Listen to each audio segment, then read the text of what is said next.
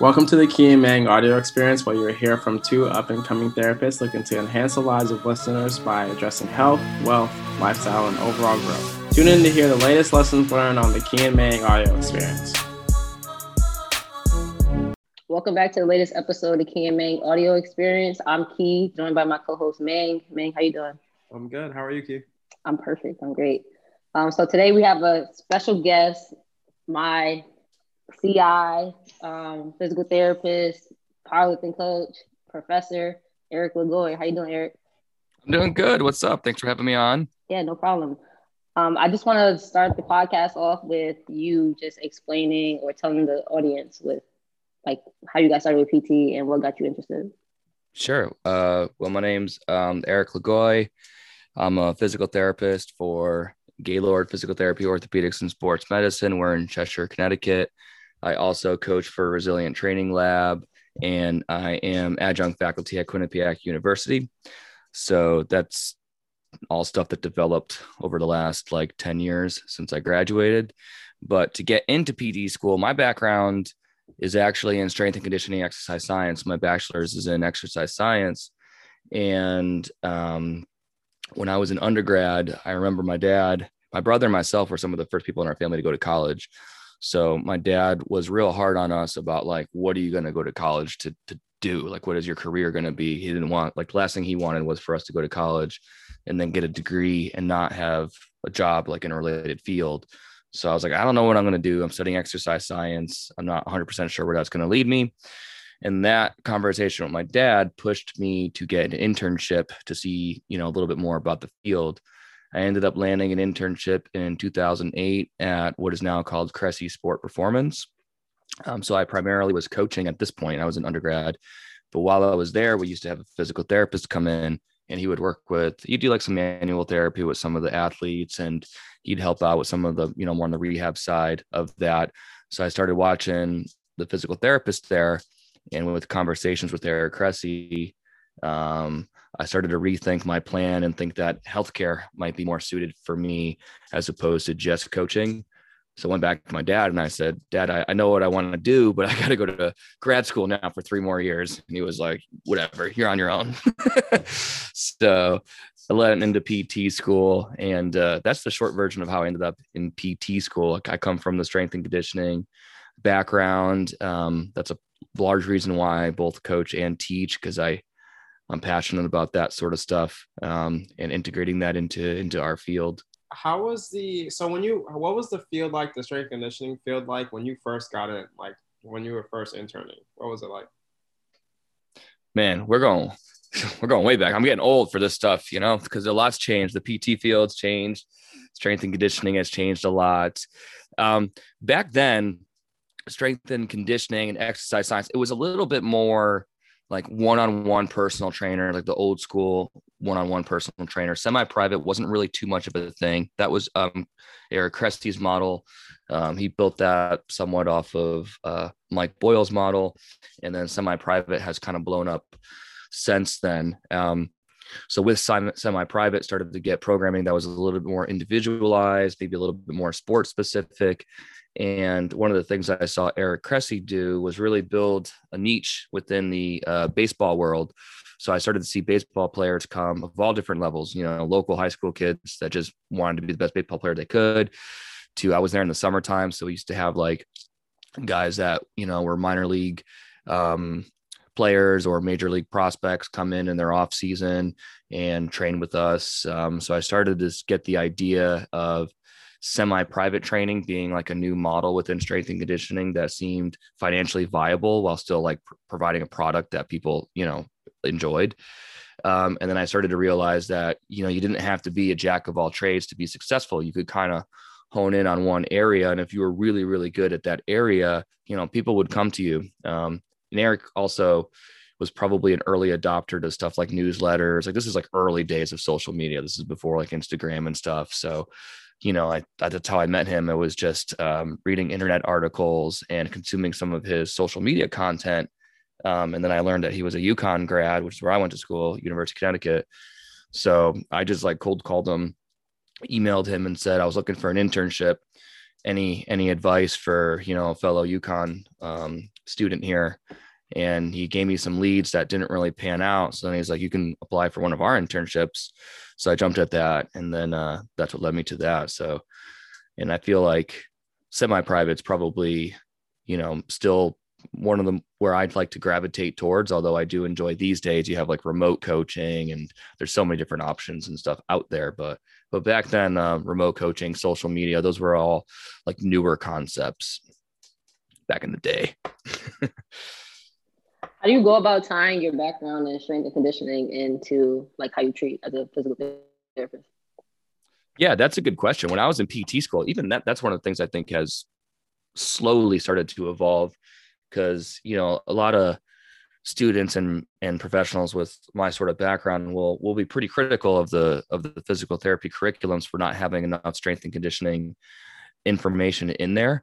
But I do think it's very, very slowly evolving. And when I was in there, my class, I think there was like one other student maybe with a background kind of similar to mine. Like people that wanted to do strength and conditioning didn't really pursue physical therapy. They pursued other means. And most of the PT students from my class and that I met really didn't have like a lot of interest in, exercising and coaching and the parameters associated with that. So when I was in PT school, we'd get like case studies where, they'd say, create a program for what you would do with someone, 4 months out from rotator cuff surgery. And I would do like this big, like full, like periodized program or something. And, my professors kind of picked up on that being an area of interest for me. And I remember that being like a little bit off the beaten path, I guess. So I've always tried to hold on to that, because I realized early on that was sort of a skill that was a little bit more unique to me, like as a new grad. And I graduated in 2012, which actually kind of led me down a path of pursuing initially more of the non-exercise stuff. I kind of thought I had the Therex like in the bag with my background because nobody else had that. So I wanted to learn like all the, kind of like the passive modalities and hands-on therapies and things like that early on in my career. But then I always like would circle back around to the basic exercise and strength and conditioning principles. And, maybe I can apply it to this person, but how can I apply it to this person? And these days, Key, you've seen it firsthand, like how I work with more of our geriatrics community. It's something I'm super passionate about, and how I think that, we can do a lot better as a profession with how we manage our plans with them and make sure we're not, treating them like they're too fragile and underdosing them, and understanding the literature on all the benefits of properly, having them essentially work out, so, and then pain is always the big thing that changes everything. So, if somebody is in pain, that's going to change a lot of what we do. But we do have patients, whether they're post-op or, low grade tendinopathies or deconditioned older people, where pain may not be as big of a limiting factor for us, and understanding those basic principles of S&C and even Therex, really can make a big difference in how you handle being a therapist. Especially like just being able to modify and make modifications to whatever is causing the pain, let's say. And if you figure out different activity modifications that they can make to still get the task done, then it's still a win. But I had a question based on, you were saying like you were building these huge programs for someone 4 months out rotator cuff. Was it hard being one of the students who has a background in strength and conditioning, and you're getting the Therex stuff in PT school and you're like, this is not what I expected? Like you have such a intense background in strength and conditioning, but what you're getting taught in PT school does not kind of correlate to what you have in your back. Yeah. By the time I got to that part of PT school, the way UConn was set up is like, we learned our basic, fundamentals of physical therapy, like how to read research, how to use a goniometer, how to do like basic medical screening. And then we went into acute care. We learned all about your acute care content. And then we went on our acute care clinicals. It's structured a little different now, and then we went into our ortho, where we learned more of the stuff that we're discussing. So by the time I got to ortho, like it had been a while since I had been coaching and in that world. And I was really like kind of in the medical world. So I was kind of struggling a little bit, because there was so much more that I didn't realize I was like getting into when I went into PT school, you know. So some of it was like, oh my gosh, like I don't know what I'm like doing right now. I thought, you know, coming from Eric Cressy's facility and just watching some people work with some baseball players, and I'm like sitting there in a hospital, like, you know, like what's going on right now. So by that point, I was kind of like a little bit quieter in PT school for the most part, with the exception of a few professors that I felt comfortable, you know, having these conversations with.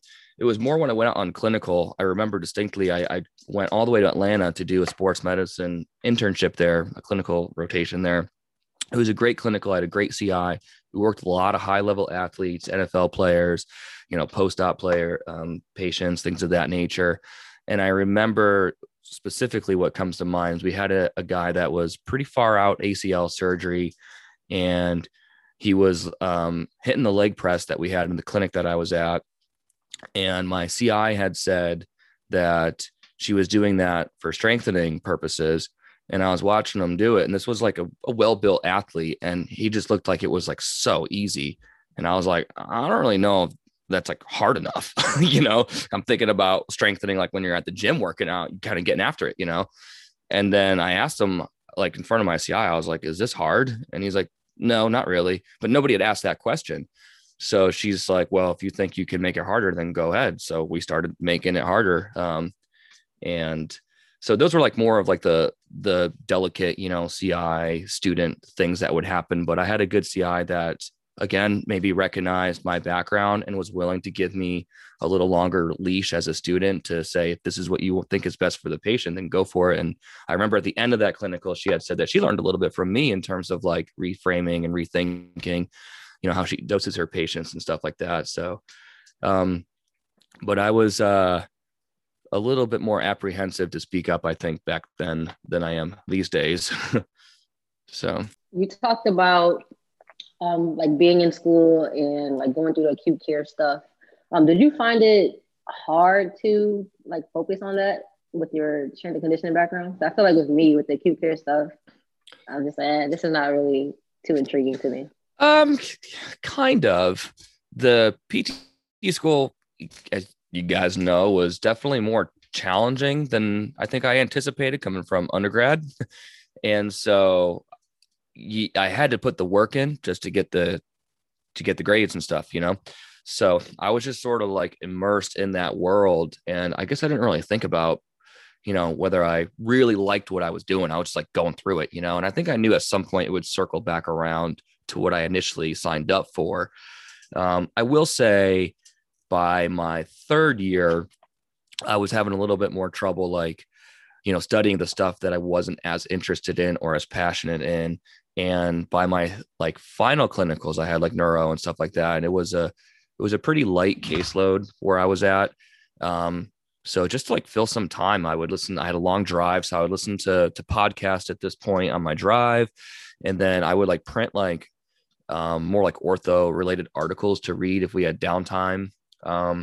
And so that's sort of how I got my fix, so to speak. You know, I still wanted to do a good job with what I was learning, and I tried to stay open minded, even though like there was stuff I didn't necessarily think I was going to be interested in. I still try to like keep an open mind, and I'm glad I did, because I have a pretty varied caseload where I treat now, and so I like to feel that I can work with anybody that presents through the door. Know my limitations, like when, you know, I'm not an expert in this area. I get, you know, so you should probably see, I'll help you find someone who would be better suited for you.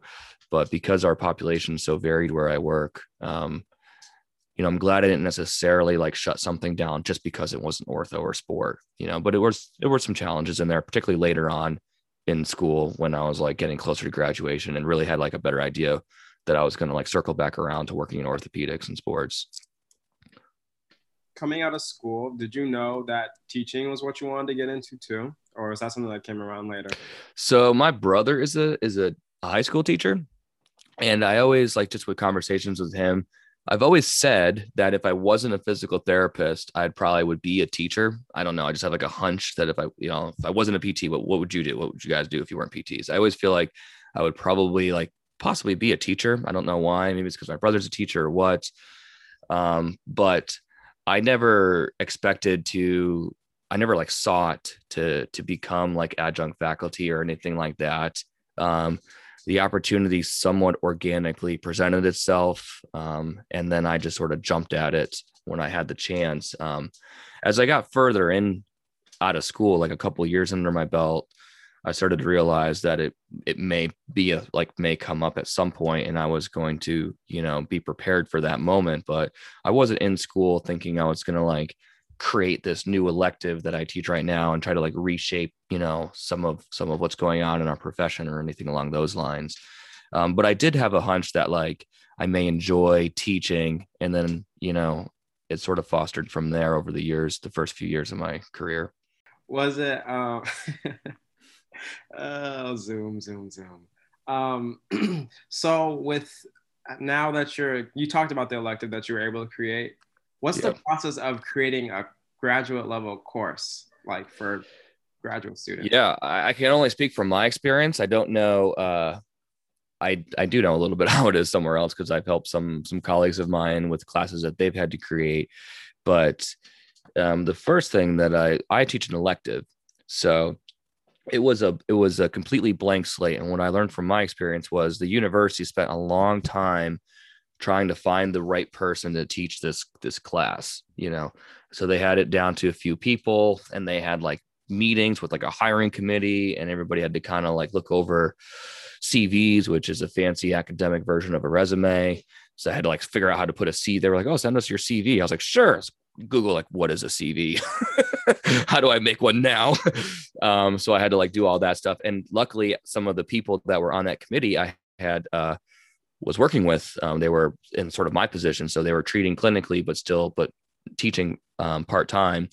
And now they're both full-time faculty professors. But I kind of had them, putting in some good words for me, which was obviously super helpful. And I just so happened to have treated at one point the dean of the school as well, which kind of circled back around. So I had some, it helps to know people, I guess, a little bit. So at the end of the day, they ended up giving me the job, and then that was it. It was complete blank slate from there. We decided that you're the person, you're capable to teach a exercise driven, strength and conditioning based elective. We believe you'll do a good job. They didn't look over my shoulder every step of the way. They mostly use student feedback, from what I can tell, to determine if I'm doing a good job or not. So I try to keep my students happy. So then they give me good grades too. That's one thing I didn't think mattered when I was in PT school. At the end of each class, you get those things. You're whatever. It's the last thing you want to do. The universities actually use those. At least Quinnipiac does. And they compare you to the university as a whole. They compare you to the PT department.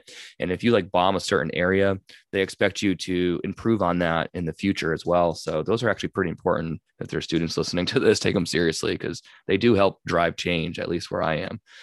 So it was a pretty big blank slate. So I just started slowly putting it together. And at this point, I was part of the clinical athlete community. So I had like-minded clinicians that I was connecting with, that I was able to throw ideas out, so everybody kind of pitched in. It was almost like a joint effort. Here's articles on this topic. Here's here's a rough draft of my syllabus. What does everybody think about this? This is the early days of clinical athlete. And I thought I had it, perfect, taught it year one. And then as I taught it every year, I'm just constantly trying to revamp it and update it. And we're probably on year 5, I'm going to guess now. And it probably looks somewhat similar, but also quite a bit different than it did on year one, for a lot of different reasons. So, but I also know for one of my coworkers that taught a course, he sort of inherited an existing course that wasn't an elective. It was part of the core curriculum. And that was a whole different thing, because it was part of the core curriculum, he has to teach certain aspects of the course. And so he might come across something that he feels it's a little outdated, and he wants to teach it in a way that he thinks would be beneficial, while still there's a lot more dancing around, what the university expects you to do versus what he might want to do. And I don't have as much of that, given that I teach an elective. So I think it depends a little bit on what you're actually teaching. Can you give us a little bit more detail on what your course is about, and kind of what the students kind of get out of the course, the experiences? Yeah. I know it. I just want everybody else to kind of hear it. My course is commonly referred to as a strength and conditioning elective, which is like a little bit of a pet peeve of mine because I like to think it's a little bit more than that. Yes, I teach the students how to squat and deadlift, and we go to a gym and we practice that. And I have strength and conditioning coaches that help me, teach the course well. But I really think the course is more than just strength and conditioning because we do touch on things like the biopsychosocial model and what to do with when somebody's having pain in the clinic with a specific exercise or just in general. And we talk on topics like low back pain and tendinopathy. So I like to think I offer more than just a strength and conditioning elective. I like to think it's a therapeutic exercise course. And part of that is going to include strength and conditioning principles. So and my little rant there, but the way the course is essentially, it's sort of a fell. I didn't go in with the plan to do it this way, but the way the course is kind of lined out, it's a full semester elective. The first half of the course is probably more strength and conditioning driven, meaning that we're not having discussions too much on pain. So that could include basic strength and conditioning concepts, like how do you program for hypertrophy? We do stuff like what is good current evidence to handle something like osteoporosis. We go over, a pediatric lecture on youth sport injuries and, what does good programming look like for those kids. So we do a lot of stuff like that. So it's not very much pain focused. And then we have our midterm. And then the second half of the class is probably more diagnostically driven. So here's a lecture on tendinopathies and what current literature may say about that. Here's a lecture on low back pain, things like that. So that's roughly how I try to lay it out. The first half being less pain focused and more fundamental strength and conditioning. And there's a pediatric and geriatric section so that we kind of cover across the lifespan. The university seems to like that line across the lifespan. So that's why I like to do that. And then the second half being more like clinically driven, I suppose. So that way, I think people will, no matter what setting they work in, I think that they can get something out of it. And anytime I put information into my course, I always try to have it come back because I can't teach everything I would like to teach. It would just be too much. So I try to think, how can I make these students better at treating like maybe a teenager that's 3-4 months out post-op ACL. So maybe pain's not as big of a driver there. It's more, sport driven. So that's one case study that we like to focus on. I like to focus on an elderly person with osteoporosis and is at risk of falling. I like to focus on a middle-aged man that has sort of like persistent low back pain, arthritis on x-rays. What are you going to do? And I like to focus on like a active middle-aged woman that's having tendinopathy that's affecting her ability to like do exercise classes with her friends. So everything I teach, I try to make sure will improve their clinical skill as it relates to exercise for handling one of those 4 cases. And that helps me trim out like stuff that I would like to teach, but isn't pertinent to those 4 individuals. And I feel like if they can leave my class and feel more confident on prescribing exercises for those 4 individuals, then I've done about as good as I can do with the time that I have with them. What would you say would you say that you've always been, because it seems like you're like pretty chill, but you know what you want to get done with your teaching style. Do you feel like you've always been this way, or it's kind of something you've had to grow into and learn a little bit? Like when I actually kind of teach. Yeah. Do you ever like those, like not feeling as confident with what you're delivering, or like feelings of imposter syndrome as you're trying to deliver material? Imposter syndrome, I feel more in the clinic, I think, than the classroom. So I'm always second guessing myself because it's just part of what makes you good, though, I think, because it makes you go back and make sure you know what you're talking about. I haven't. I know a lot of people get really nervous with like public speaking, and I've never gotten so nervous that it's affected my delivery, I suppose. I think I get nervous every semester when I go up and teach. It's the first, I teach only in the fall. So there's a big gap from December to August where I'm not teaching. I do like little side con ed courses and presentations and things. But that first day, I'm like, here we go again. The nerves are going and everything like that. But I suppose I get less nervous as time goes on. And I definitely used to get more nervous early in my career, but I've just done so much kind of presenting that I feel pretty comfortable in that space. Until we start cracking like 50 people, then I start to get nervous again, like the bigger auditoriums and, getting mic'd up. I've only done that a few times, but I don't know. I've been lucky that speaking in front of people and teaching and communicating is something that I guess my personality is just sort of suited to it, because I tend to be kind of mellow and chill.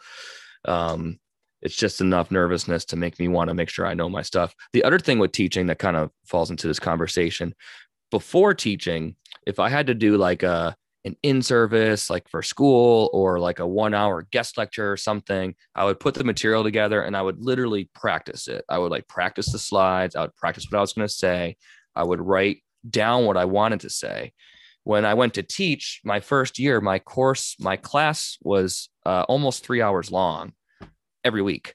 So I wasn't going to I couldn't practice 2 or 3 times a 3-hour lecture. I didn't have 10 hours a week. So I would put the slides together, and then I would say, I guess I'm just going to hope this works, and sometimes I would teach and I'm like, nope, that didn't work. And sometimes I would teach and be like, you need to talk more on that. So my move was, my first year I would treat in the clinic and then for the morning, and then I'd leave to the university, teach, and then I would leave the university and come back and teach and treat in the afternoon and the evening. So when I would leave the university, I would just dictate to myself on my phone, like a voice memo. And I would just say, walk into my car, what I thought went well and what I thought could be removed. And then what I thought, I needed to add more of, and what the students seemed more engaged with. And I would do that every week. And then, June, July, I start looking at my slides for the next year. I'd pull those up and I'd listen to them, and that would really be my edits. And I just do that every year, and so teaching these longer lectures, it's forced me to kind of not be overly prepared, be prepared, know your stuff. But it really helped me make sure my slides don't have too much information on them, because I just see a picture. I know what I want to say about it, So I guess that part of the teaching experience was unique, because it was just a lot longer. So now if I have to teach a Con Ed course for 2 days, I can just do it, partly because I've done it enough, but also because I've had a lot of experience not being overly prepared when I talk. Even this is a good example of that. I asked Kiani for an outline. She sent me an outline of what we want to talk about today. I didn't sit down and then write a bunch of stuff to talk about. I'm just going to let the conversation go as it goes, So I find that makes it feel a little more natural anyways. How has your experience as a professor impacted the way you treat patients? It has been by far the best thing to improve my clinical skill. I had my OCS. If you're interested in teaching, just as sidebar, you can get an adjunct position. You need a DPT, and they like to see something else like an OCS on there. So I already had my OCS when I officially applied to become the teacher for this elective. If you want a full-time faculty position, you can get one with something like an OCS and a DPT, but they typically like terminal degrees, which is like a PhD. So multiple people are applying and one has a PhD, they're probably going to get a little bit more of an upper hand. So the reason why I thought of that with this question is because I remember for the OCS, the process of studying for the test is really why you're doing it. It's forcing, you have this big test. There's a lot of information to study for it. And the process of studying for that test you start to feel it sharpen your clinical skill, because you're just memorizing things that you think might be on the test. After that, it's just letters, just said you passed something. So teaching kind of felt like that, where I would, have to, in order to teach something, I just had to know it so well. And if I know it so well, when it would come up in the clinic, I just knew what to say. The problem is that you think you know it well, then you learn out that you were actually a little wrong, and then you got to relearn it. So it's not like you just know it so well, then you're done learning, how to play an instrument or something, where you just kind of learn a song and then you've mastered it and you could move on. It's always sort of evolving in that sense. But yeah, it's been probably the best thing. That's partly why I try to not shy away from the work of constantly updating the course, because it's probably the number one thing that forces me to stay current within our profession at this point in my life. My life, I'm a lot busier than I was early on when I was a new grad. So keeping up on the research and things of that nature is a little bit more challenging for me than it was 5 or 10 years ago. But teaching helps me to do that because I do care a lot about what I teach, and I do want it to be as good as I can make it. So do you think that helps with when you have patients in the clinic and they're rehabbing an injury and they're coming towards the end and they want to stay with you for like training or trying to just get stronger, like having that relationship already built? yeah, I almost think it helps the opposite of what you just said, because I'll get people that want to come to me as a physical therapist because they know I'm a strength and conditioning coach. So they're coming into the clinic and I may already know them, or they may have requested to work with me because they know my background. And right out the gate, you can just feel that the rapport is instantly different than when you're meeting someone that just called up and I had the first available appointment. So that's why they got assigned to me. You can just feel the weight of what you're saying having it's a little bit heavier. So it's a nice caseload when it's a lot of people calling and wanting to see you. And, I heard you're the guy that helps power lifters, or, you've helped my buddy get back to, D1 football or something like that. So, you've already got that relationship established. They trust you. You don't have to like sell yourself so much, I guess, right out the gate. So I think that's more where I notice the bigger difference, is those first meetings when someone has requested to work with me versus just I would say probably like 30% of my caseload is direct access, like requested to see me. So it's something I come across, daily, versus, more challenging scenarios where someone, didn't necessarily request to see me and they just got paired with me for better or worse. Can you discuss how you went about like building like your reputation and getting to the point where you're getting so many referrals coming in from direct access? Yep. So when I first graduated, my first job, I wanted good mentorship. That was like my big thing. I didn't want to do like a residency right out of school, mainly because I just wanted to start making some money. But I did want to have like mentorship and continue to grow as a clinician. I knew that was important.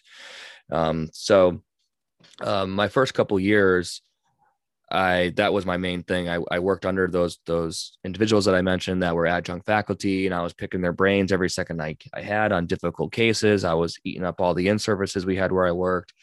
I left that job and I worked in a smaller private practice. And one of the main reasons was that I wanted to learn a little bit more about the business side of what we do. And when I was there, I definitely started to realize that was a big part of the smaller private practice. And as the new clinician, my caseload was a little bit slower. So I started looking, I knew I had this skill set with my background. So I started looking in the area for gyms that were, within a reasonable distance from where I was treating, and just basically cold calling the owners. And one of my first kind of questions I would ask them is, how much revenue do you lose due to injury? And nobody knows that. A lot of gym owners don't know that, but they do know that they have lots of people that go to the doctor and the doctor says you can't go to the gym for a month or two, and then they freeze their account, right? So revenue is being lost there. And I would basically say, I think my biggest thing that I can contribute to your business is that I can keep people in the gym. I can give them things that they can do, maybe things that they should avoid or not do. And I mean, if you're a gym owner, sold, And the next thing I would do is say, how about I come in on a Saturday morning or something, and I'll just do some free screens or whatever. And the first time I did that, I didn't really expect much. And I was in this gym where they had this, kind of like group exercise, and they would say, oh, if you're at the end of the class, if you want, there's a doctor of physical therapy over there, you can ask him some questions. I thought like one or two people might poke in with like a little tendonitis or something. There was a line going out the door. People were coming with wild stuff. I was like, you got to go to the doctors, like the neurologist, like you got some crazy symptoms going on. So like that made me realize the need that was there, because none of these people were going to the doctors and stuff. And then the third thing that I think really sold it was I started training with the coaches. So they're like, yeah, we have training after this if you want to hang out. And then they saw me, a therapist, kind of getting after it with them. And, I, like I said, I had the internship with Cressy, which is sort of a big name in the strength and conditioning world too. So that had some pull, but those are probably the three things I feel like that really built up my name within the community where I work is just kind of like asking business owners, gym owners, if they ever think about, how much revenue they lose due to injury, and if there was an option to maybe work around that, and then training with their staff and just building genuine relationships. I mean, these are people that, have held like my kid when she was a baby and stuff like that. I used to bring her to the gym to work out with me and stuff. And then, doing some free screenings and things like that would pay off down the road, because a lot of those people would come into the clinic, and then it kind of becomes like a self referral thing, because you become that person. And so as any time an injury comes up, you got to see Eric starts to be like the phrase, so now when people come to see me, like, oh, everybody said I have to go see you, so it's kind of, I do a little bit less of that, I guess, these days, but I did that with a couple different gyms, over the first, over the years. Did it ever feel like overwhelming, or like it just see you just mentioned that at the end of the session, like working with having the line out the door, like was it hard to say no to all the people coming up to you, and like as you start to get your reputation known out there? Yeah, it does get overwhelming. One of the things that sometimes sort of like rubs me the wrong way a little bit is people will see maybe my caseload where like I work, not the people that I work with directly. They're all really awesome. I love my coworkers, but they'll kind of make it sound like I have like a fun caseload because it might be a little bit younger or more athletic or something like that. But they don't realize how much work I do, going that extra mile. So people will drive, people aren't going to drive half an hour to come see me unless I provide something that they see really valuable, so I'm like, everybody wants to work in sports, but nobody wants to, go over their programming and learn about the intricacies of the sport that they're playing and email them or text them when they hit you up and do all these things. They just want to punch in and punch out, and it doesn't always work that way, so like I earned my caseload. I know I did,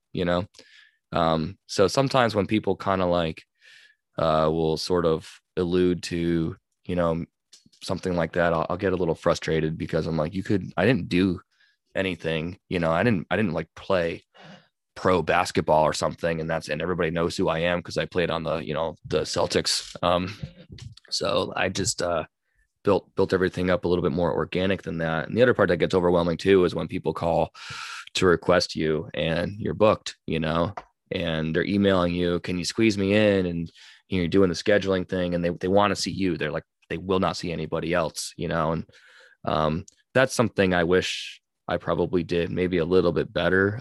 If I had initially, I don't think I had a lot of coworkers like over the years that I would have trusted. And now where I am, I do feel like I have coworkers that I think can provide just as good of a care as I can. And so I wish I did maybe a little bit better job of saying, hey, you can't see me, but like this person that sits right next to me can help you out, and if you're like, I'm not running my own business or anything like that. I work for an outpatient hospital, but if I was a private practice owner, we talk about scaling a business. I think making sure you don't pigeonhole yourself to be like the only person that can do what you do. You need to be able to sell like kind of your brand. And this person's a part of my team, that you can trust them just like you would trust me. I think that's like a good mentality to kind of have. And I think I was a little bit too much, like it's me or nobody, initially. And part of that was because I just didn't have as many people that I trusted, but yeah. I think now with social media and also just with all the resources that are out there and like clinical athletes, it's a lot easier to have that mentality. Like you might not be able to see me, but I think you could benefit from seeing somebody else at this clinic because, like you guys are kind of in the same network and like kind of have the same like treatment philosophy. So you can trust them. Yep. Yeah, absolutely. I don't know if that was like years ago, if it was like that, but I feel like now it's easier. Yeah. Like when I was doing the stuff that we're talking about, like when I first started going out to the gyms and everything, clinical athlete wasn't really a thing just yet. Clinical athlete was probably like 2015. And I remember when the idea was first, Quinn, who, created clinical athlete, first came up with it. We had sort of known of each other through various strength and conditioning seminars where we'd go to them. And it's like, we're the only ones that are a PT. Like everybody else is a trainer. And it's just me and him sort of thing. Something like that. So he called me up with this concept saying like, would you be interested in this? And I'm like, I don't know if there's any clinicians out there like us, man. I've never met one, and then he's like, no, there are, I'll find them. And sure enough, he created Clinical Athlete. And I think that's Clinical Athlete, Level Up, all those organizations have really leveraged social media to create this community that feels really, it's a small part of our full profession because there's just thousands and thousands of therapists, but it's nice to know that there are therapists that are in the same kind of school of thought, or at least sort of speak the same language, or if anything, I can go out and have a beer with, and like just have a good time with even. Because before that, I definitely would sometimes feel a little bit of an outsider. Like I kind of talked about that in PT school. I definitely felt a little bit like that, as like a new grad. I would kind of always end up catering back towards the strength and conditioning when it came to Con Ed. I always told myself, take your PT courses for your Con Ed that you have to, but then make sure you take your strength and conditioning courses, make sure you network there. Like those are kind of your people, and I don't feel like that as much these days. And I think social media is a big part of that. And then I think just like the interest in the profession, like who is interested in going into PT school has sort of changed over the last 10 years or so. And that's something I was talking about with my coworker that he teaches at University of Hartford. And he's just got this new class and he's got 35 UHeart students. And he's like been surprised at how interested and excited they are for, the course that he's teaching, which is sort of similar to mine.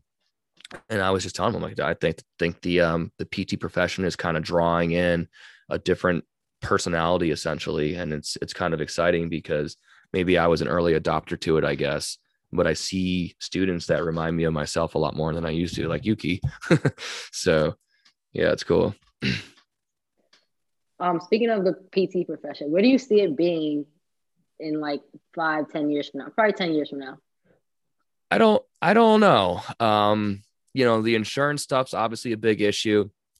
I think on the social media side of things, you see a lot of the cash one-on-one stuff being offered. I don't know if that's the solution to the problem. On an individual level, I know that people can make good money, doing a cash-based model. So I respect that. But on a larger scale, it just doesn't seem viable for the number of people that need our help. And maybe that's just because I work with a diverse community and I come from sort of a diverse background and I just want to help people, and I enjoy helping active people that are motivated and enjoy working out. And I love the sports stuff and everything. But I also enjoy helping the people that kind of fall through the cracks a little bit, whether that's an older person or somebody that doesn't have good insurance or something like that. So I don't know what the answer to that question is, but I do get some concern sometimes with some of like what you see on social media with, the cash boutique type stuff. And again, I know that that's a great way to have a fulfilling career and make good money without maybe having as much of a burnout issue. So I respect it for an individual, but I just like to think a little bit larger than that when we talk about like our profession. So I do think that, one of the nice things about our profession is we can sort of be a jack of all trades. Like, we can do a little bit of this, a little bit of that, whether it looks like, this may look like what a chiropractor does. This may look like what a strength coach does. Maybe we're talking a little bit about nutrition and wellness. So I think we can cast a wide net and offer services that might not be like what you traditionally think of with PT. What that will look like from a business perspective, though, I don't know, but that's probably what I'd like to see more of within the PT school, is that type of information, I guess. I think it comes back to continuing to be curious and trying to solve problems. Like if you try and solve problems and ask questions, I think we'll continue to progress in the right direction for the future. Yeah. I got one. Oh, sorry. Go ahead. I was going to say, it's one thing I've learned teaching too, is the younger like what you guys are doing right now, the younger, newer grads and the students, they really do drive the change, because these old professors get stuck in their, they get real stuck in their ways. I don't blame them. They've been teaching the same thing for like 20 years. You think they're going to update it? That takes work, and they got stuff to do. They're not going to do it. They've been doing that. They've been researching the same stuff. They've been teaching the same thing. I don't want to say that they don't care about their job, but it is really hard to just like completely gut and rewrite your curriculum, and do it in a way that still passes the boards and blah, blah, blah, blah, blah. So when younger clinicians and students, put pressure on the schools and the older clinicians, and, they kind of butt heads a little bit, but I think that that's healthy. And I think that that's super important. And the reason why my elective exists is because the students that didn't get to take it said, you should be doing this. And they just said it enough times in a row where they're like, fine, we'll make it elective. And then the rule that they told me was, you need 6 students to sign up or we're not going to run it. In the first year I had 16 and they capped it at 25. And every year since then, I've had 25. It's been maxed out. They have a waiting list for it. So they see the need for it. And now they want to figure out how to put it in the core curriculum, so the students did it though. Nothing wrong with a little chaos. Yeah, that's right. Last question I got for you from our conversation today: 2 to 3 takeaways that you want listeners to go away with. Oh, geez. That one, I don't know. That one's putting me on the spot. Let me think here. 2 to 3 takeaways. I guess I would say my takeaways for anybody listening to this is to be as transparent as you can. We talked a little bit about communication, and Kiani, I remember when we were in the clinic, you had asked me, how do you like talk so naturally? And I think a lot of that comes down to transparency. I'm not afraid to say, I don't know. I'll try to just work through things with people. So transparency is a big part of it. I think another takeaway that I like, and I learned this from a clinician named Ben Cormick, but try to not think of yourself as like the cure-all star player. Think of yourself more as a coach. You're helping somebody navigate a scenario. Most of the time it's going to be navigating a pain experience, but it could be navigating some other issue that's within our wheelhouse that's not necessarily pain driven. So don't think of yourself as like the one that's going to solve all the problems, but think of yourself as an ally and an asset to the person that's in front of you. And I think if you do those 2 things, if you work within, transparency, so don't be afraid to say no. I tell people all the time, I don't know. And I'd rather tell you that than to give you this big BS answer, and people just nod their head and they respect it, and nobody's ever been like, this guy just said, he don't know. I want someone else. Like, it's never happened. They respect that you say you don't know. And I think people kind of have a hunch sometimes when they go to the doctors and they tell them all this stuff. Like, some people are like, I don't know. Does that make sense to you? No, that doesn't make sense to me at all. So transparency. And then, kind of being, I guess that would be humble, right? Be humble when, if somebody has a success within rehab, I'm not like patting myself on the back saying I'm the best therapist ever. And the opposite's true too. If somebody doesn't have a good outcome, I don't necessarily get imposter syndrome or think that I'm like the worst therapist ever. I just try to, stay steady in the middle. I love that. Eric, can you tell everybody where they can find you on social media? I'm mostly on Instagram. I try to do training and rehab stuff. I also do a lot of pictures of my kids and whatever I'm cooking or listening to. So it's more personal probably than professional these days, just for my time constraints. But my handle is Eric_resilient. And it's got all my contact information from there. People DM me if they want coaching information or if they're in the area and they want, rehab services or anything along those lines. So that's probably the easiest spot to get a hold of me. All right, we'll make sure to put that in the show notes. If anybody does want coaching, definitely tap in with Eric. He's my coach. So yep. Yeah, we got these games over here. But Eric, thanks for coming on the show. It was great having you. May you have anything else you want to say? No, this was awesome. I had like the questions and everything. This was great. And I got just enough time to catch the second half of the Celtics, right? My phone's been blowing up the whole time. So I just had to like flip it over because, all the Celtics fans that I'm friends with have been hitting me up. I don't know when people are listening to this, but it's game 2 with the Heat. So Eastern Conference Finals. And they did not look good in game 1. That's what I'm going to close on. 7-game series, though. 7-game series. That's right. Yeah. But All right. The next episode of the Key and Mang Audio Experience. Thank you for tuning in to another episode of the Key and Mang Audio Experience. Make sure to subscribe, give us a 5-star rating and review, and we'll catch you in the next episode.